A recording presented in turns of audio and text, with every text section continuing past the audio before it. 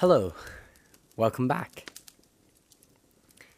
Today I have a story for you of epic proportions. There's little to be said about this story that the story doesn't say itself, so without further ado, we are around the campfire, and this is where our story begins.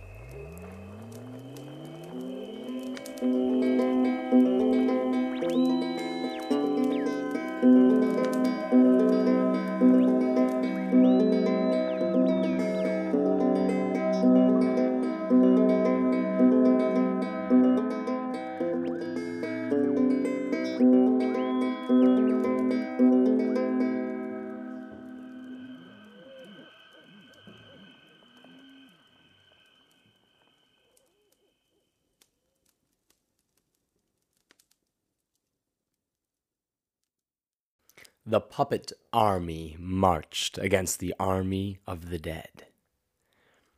Neither felt pain, fear, or remorse. Neither knew for what they fought and died again.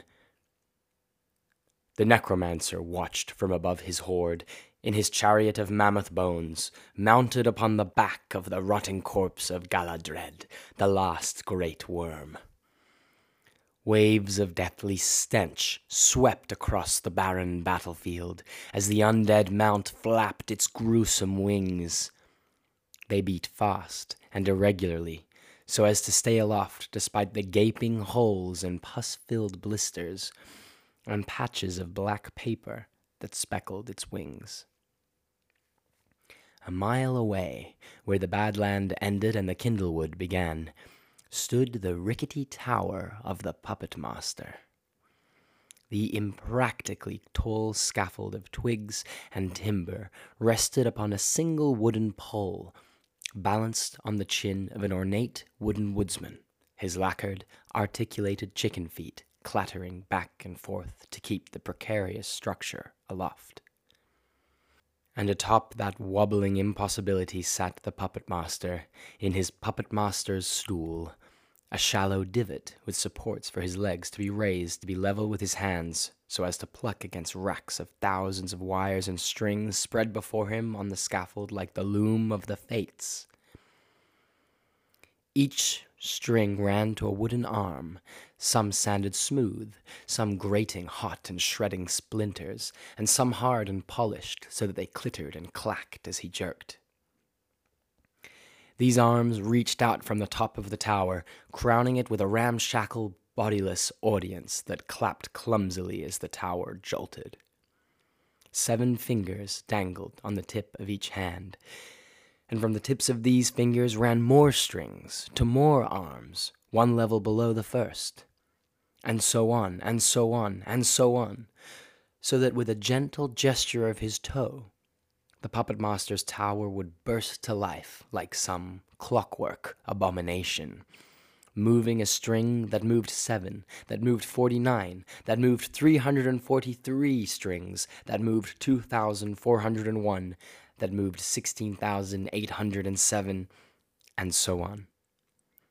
The lowest ring of arms about the tower sent out a mass of strings, all bundled and knotted and wound up together in an epileptic textile beam, whose each smallest skein ran to the base of the neck of one of the Puppet Master's loveless warriors. "I'll turn your toy men to dust, Puppet Master," boomed the necromancer, and his servants passed down the cry in their dry and rotted mouths, so that what the Puppet Master heard was a hideous, deathly hiss. "Wah, wah, wah, wah, wah,"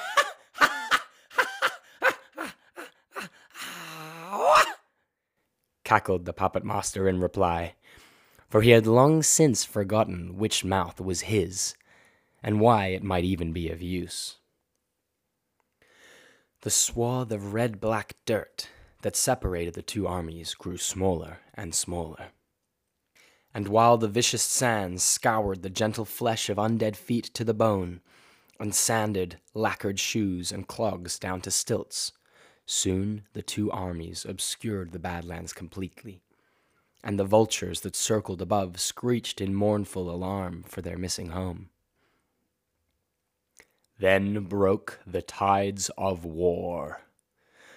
First came the undead of the air, vampire bats, ghosts, banshees, and other unique and unnamed winged things that plummeted in staggered waves like regimented raindrops. The lines of monstrosities yet to fall trailed off far behind the drop zone, little points in a great black matrix against the bloody orange sky. This unholy hail blasted into the ranks of the puppet warriors. But in the moment before the collision, the air was filled with the whirring of bladed, wind-up gyrocopters, unleashed and flying at random among the swarms of winged undead, shearing through clouds of bone and clotted blood. Where the gyrocopters touched each other, their impossibly fast blades merely bounced in a flurry of sparks, sending each deathly spin top higher and higher, spinning faster and faster. I will take your head and forge your flesh into a legless lump to bathe in venom until, preserved alongside me, the only thing to live as long as I shall, both the torment of infinity and infinite pain, shall be yours, shouted the necromancer. And the pleasure I shall take at perceiving you in this state will be all the balm I need to persist and enforce your punishment for continuing eternities. For continuing eternities. And raising his hand, he called forth the tormented soul of Alharamis, the greatest hero of all legends of men and Mer. Alharamis, who shattered the clouds with his fury, moved hatred to tears with his love. He who slayed Galadred the Great, he who duelled the god-blade Death with only a wooden lathe. From the cloying soil of the great burial urn, held aloft by 16 four-armed skeletons, clawed the body of the hero. Even in death, the scourges of time had not dared to lay their hands on his beauty, and while his finery had long since rotted to dust, his body was still mighty, skin taut and glistening, although forsaken by that divine glow that it had contained in life. The necromancer had driven his soul, twisted and tortured, far from the underworld where it might have found peace. And now, all the anguish of his godly aspect, perverted by black magics and the lowest lies and temptations, burst from his timeless throat in an agonized cry. Andromeline! Andromeline, my love! Andromeline! Behold, cackled the necromancer, the warped promise of an unnatural love drives him to my service. Watch your toy soldiers crumble before him. What?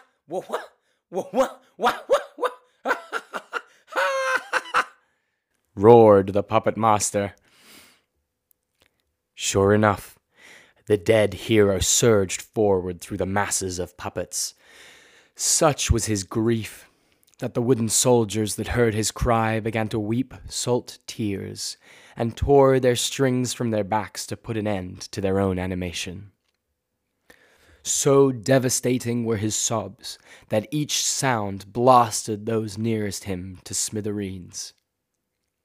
And such was his might that all that he touched turned to dust. Such was his beauty, that even now, tormented and bereaved, he left small wildflowers, each of a rare beauty and none ever before seen, blooming in his wake. Not one of the puppet master's creations could stand before him. No number of spinning blades or crunching dentures, huge hammers or swarms of stakes, and living clockwork cities fell before Alharamis. "Andromeline! Oh, my Andromeline!" he cried over and over as he destroyed. The dead hero had almost reached the wobbling tower of arms when the puppets suddenly cleared a space on the battlefield. At first it seemed that the wooden war machines were retreating, but then, from the host, stepped a puppet unlike any other on the field that day. It was tall, in the shape of a woman. Her skin was sanded soft, showing a glistening, elegant grain that blossomed across her frame like golden capillaries. She was dressed in blinding white, a simple bridal dress with a red slash across the front. She wore no shoes, and her polished toes flexed gently on the cluttered sand, as if drinking in the experience with a lust for life. "Gafua! Gafua!" screeched the puppet master, and, with the most minute and delicate motions of his left toe and right ring finger, the woman began to dance. The host of the undead and puppets both stood still, either they or their masters lost in the performance. She twisted and spun, drawing rain from the clouds as the gods, real and false, wept, and drying the droplets before they touched the ground with beams of sunlight that made the flowers left behind by Alharamis bloom and grow to unnatural sizes, until the Badlands were cut by a jungle of humming color. "Andromeline! Andromeline!" gasped Alharamis. "Oh, my Andromeline!" He staggered towards her, an arm raised. She waltzed back and forth, the precious stones of her living eyes locked on the dead ones of the hero. Now she was close to him, now far, now flipping above him, now sliding beside him, spiraling around and round, growing closer and closer to the hero enraptured beyond death, until she stopped, one hand outstretched to touch his cheek, the other reaching high above her head, one leg high and bent, on tiptoe on the other. Beyond the battle, the universe held its breath. The vultures in the sky above them fell, unwilling to break the silence with a beat of their wings. "Andromeline," gasped Alharamis. "Oh, my love." And reaching out his hand to brush the beautiful thing before him, he turned to dust.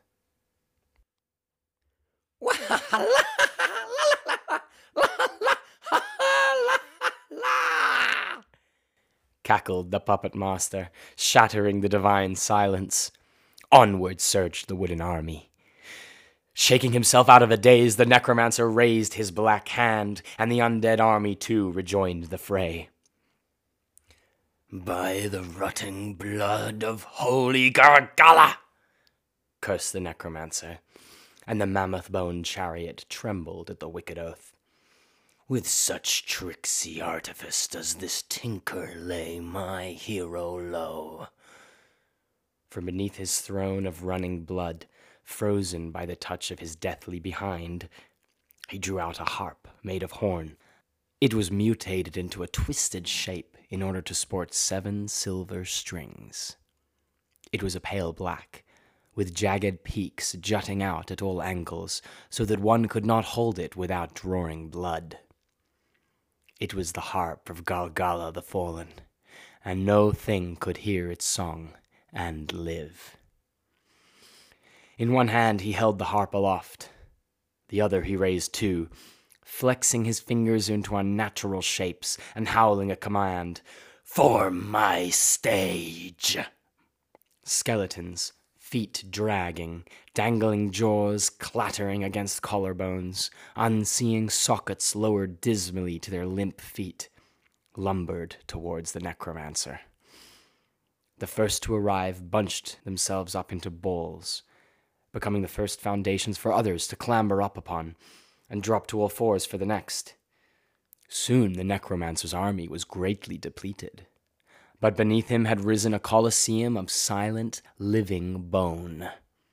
His great dragon, Galadred, alighted gracelessly upon the stage and bowed its head, forming a macabre staircase for its master from the digits of its serpentine spine. Chunks of ancient flesh fell wetly to the bones below as the dragon rose its wings about its master, cupping his every sound and sending it bouncing across the barren wastes. Beneath this amplifying cone, upon this trembling stage, the necromancer raised the harp of Gargalla and taunted the puppet master a final time. "Hide behind your twigs and wires, puppet master. This unholy tune shall send your living soul to the darkness, where I am master." And then he strummed the harp. The sound that followed could almost not be called a sound. So far it was from what we take that word to mean. In the great play, The Fall of Gogala, the harp's song is represented by the stopping of all other sounds. This not sound, amplified by the undead wings of Galadred, rippled across the battlefield. Listen. Listen as the vultures fall limp from the sky, death-rattled worms writhe up from the depths, and moles, rabbits, and desert foxes all die in the darkness of their most intimate homes.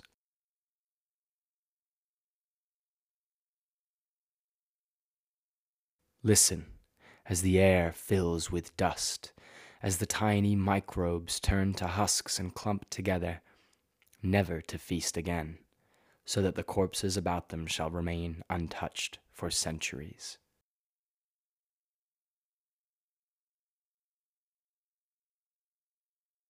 Listen, as the flowered jungle, born on the field of battle from Alharamis and Andromeline's divine love, withers and is no more, as if their love never had been.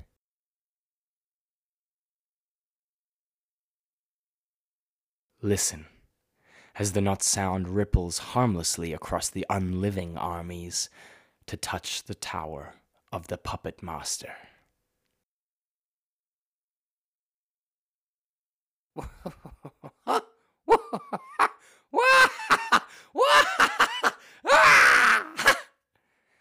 The cackle was unsilenced, and beneath the tower the chicken-footed wooden woodsman still danced his desperate balancing act. The toy army marched still. "Impossible!" cried the necromancer. "No living thing can hear the song of Gargalla and live!"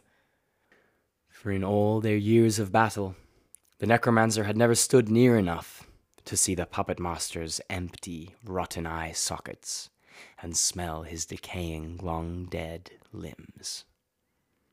He had never guessed that the puppet master had died many, many years ago, just as he had never turned away from their battle long enough to see the dancing linen puppet strings that ran from the joints of his own neck, elbows, and the backs of his knees.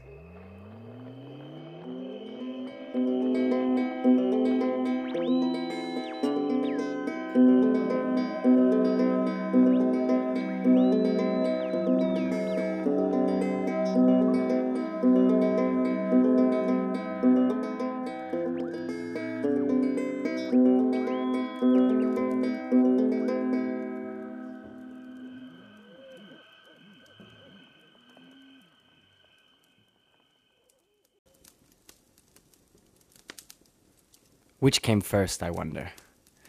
Did the necromancer raise the puppet master as an undead creature? Or has the necromancer always just been dancing along, the lead actor and antagonist of one mad, masterful puppet show? Or perhaps they've always been fighting like this, and always will be. Thanks very much for listening in. As you may tell, this was a very fun story to share with you. If there are any aspects of this world that you would like to examine further, if you want to learn more about the Puppet Master or the Necromancer, or perhaps journey along with Alharamis on one or all of his many trials, feel free to let me know. Just shoot me a message. You can email me at pleasesendcampfires@gmail.com or message the Instagram page Around the Campfire Podcast. As always, it's been a pleasure having you. Thank you for listening, and I look forward very much to seeing you next time around the campfire.